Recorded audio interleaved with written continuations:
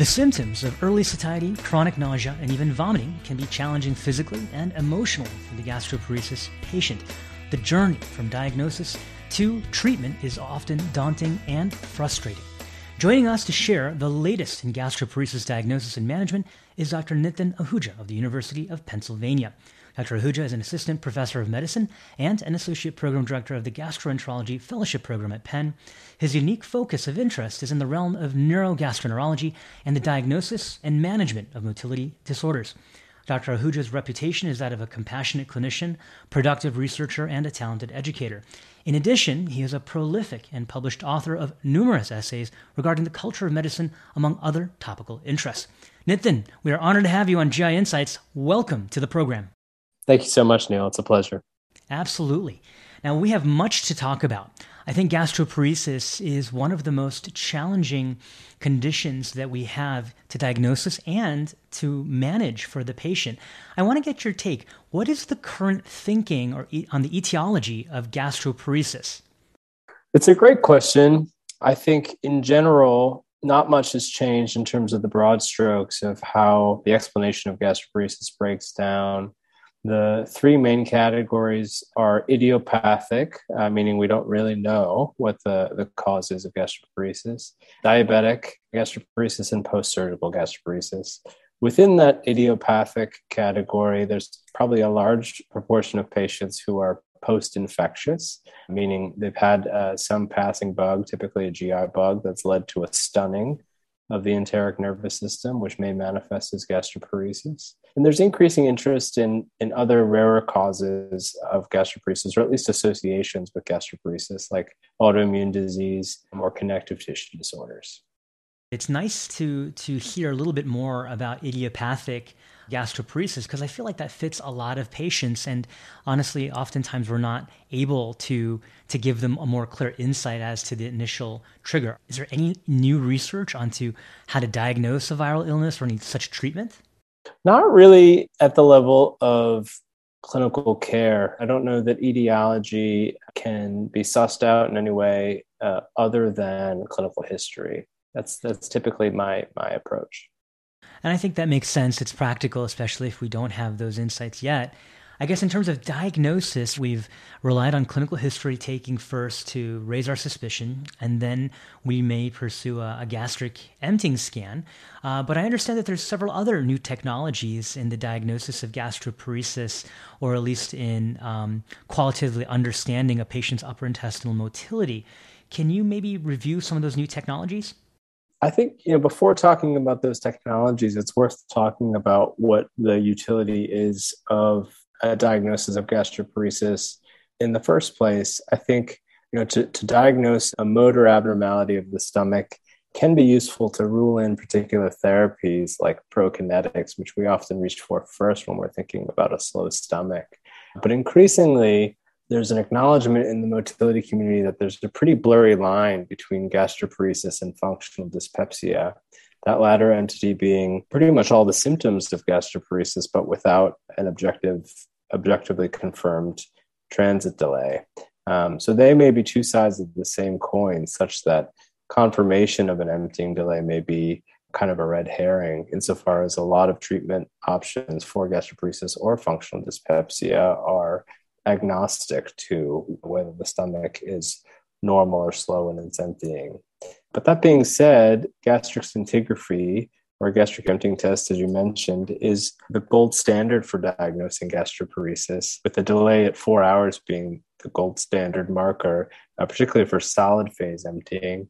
Other technologies of interest lately include the wireless motility capsule, also called the smart pill. That measures not only gastric transit, but small intestinal transit and colon transit as well, by extrapolating from measurements of pH, temperature, and pressure. There's also interest in even more experimental modalities, like EndoFlip, for example, which is a catheter that can be placed across luminal spaces to measure distensibility or compliance, particularly with interest to the possibility of pyloric dysfunction as a mediator of gastric emptying delay. EndoFlip has been studied with some early optimistic data, though plenty of room for quibbling with the sort of basic assumptions of that technology. So early days for some of these tests, but there is active research ongoing. And I found that really interesting what you said there about some blurred lines of gastroparesis and functional dyspepsia, because in both disorders, like you mentioned, everything looks healthy, everything looks normal, but there are symptoms that are not visible to the eye. So it makes me hark back to what you said at the beginning of our conversation about this idiopathic subset of patients in which some may have had a viral trigger.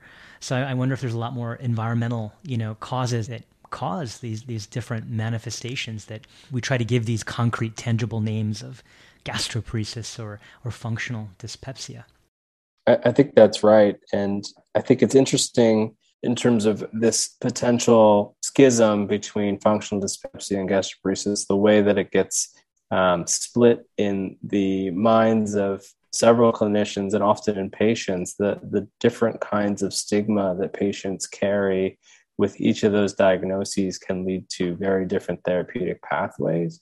With functional dyspepsia often being grouped with other functional disorders, which, as you know, often carry the sort of eye-rolling baggage of, oh, it's just a functional disorder, versus gastroparesis, is a heart sink diagnosis of a different kind, typically stigmatized as medically refractory, super debilitating. Certainly, those things can be true for a subsegment of the larger gastroparesis population. But the point of me saying this is to say that differentiation may be arbitrary in a lot of cases. Absolutely. For those just tuning in, you're listening to GI Insights on ReachMD. I'm Dr. Neil Nandi, your host, and I've been speaking with Dr. Nitin Ahuja on the latest updates and insights into the management of gastroparesis. Now, Nitin, we've actually had quite an interesting conversation thus far. And as you mentioned, this cultural stigmatization based on what type of label or diagnosis they're given can really impact what types of treatments they get and the patient's perception of their outcome or their prognosis. Let's talk about treatment for a little bit. Or what are the options that a patient have? Traditionally, where many of us are reaching out for metoclopramide, also known commercially as Reglan, and we've heard of the ability to use domperidone, but what else is there for the gastroparesis patient who may have a suboptimal or inadequate response to these medicines? It's a great question. I tend to think of interventions for gastroparesis in a few different categories. Prokinetics are one, and the ones that you mentioned are some of the most long-standing.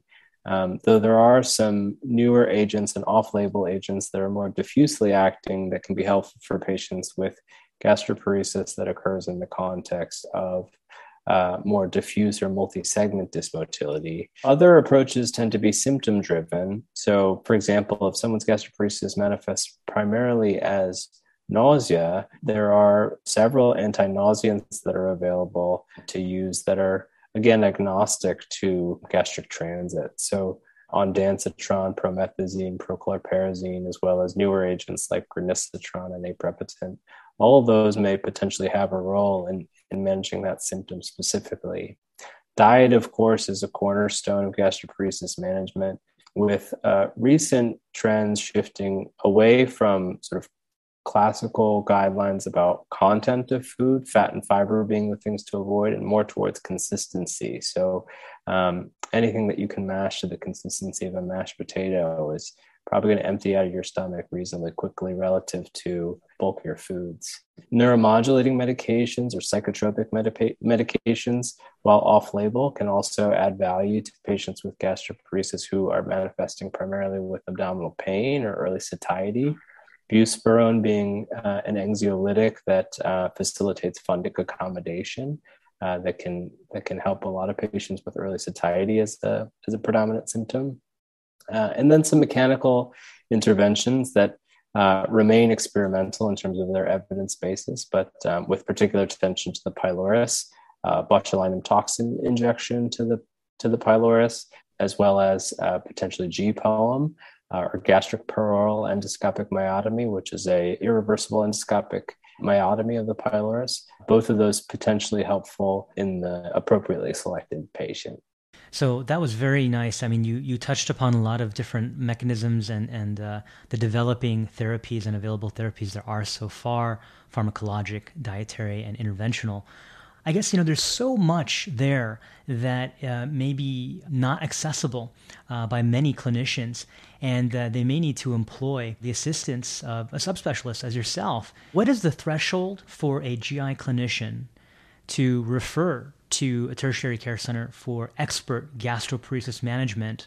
I feel like many of our patients languish before they even know that there's that kind of assistance. How can the clinicians help these patients get into the hands of subspecialists like yourself?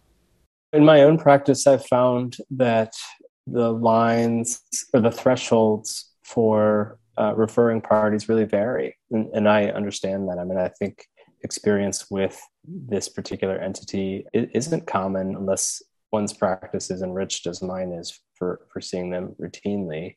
And I think the threshold is also individualized to the patient, but probably first and foremost, if patients aren't getting better in terms of either quality of life or hard metrics like weight loss or malnourishment, I mean, those would be lines that I would draw for seeking additional help.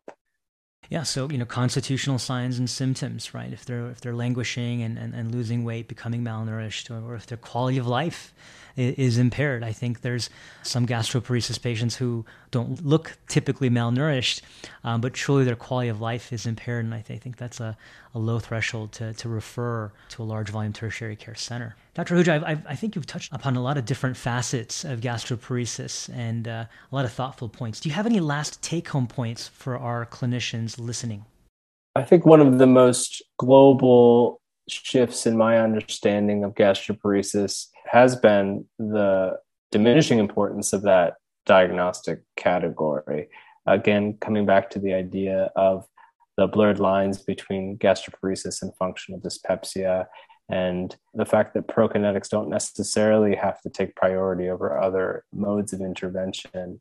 Gastroparesis, like many diagnoses in the realm of neurogastroenterology and motility, is an expedient diagnosis, such that it applies insofar as it's helpful to make treatment decisions. But thinking broadly about symptoms can be quite helpful. I think those are wise words, and I definitely think you've given us a lot of pun intended food for thought on this episode of GI Insights. Nathan, thank you so much for joining us and sharing your GI insights with our greater GI community. Thank you so much, Neil. It's a pleasure.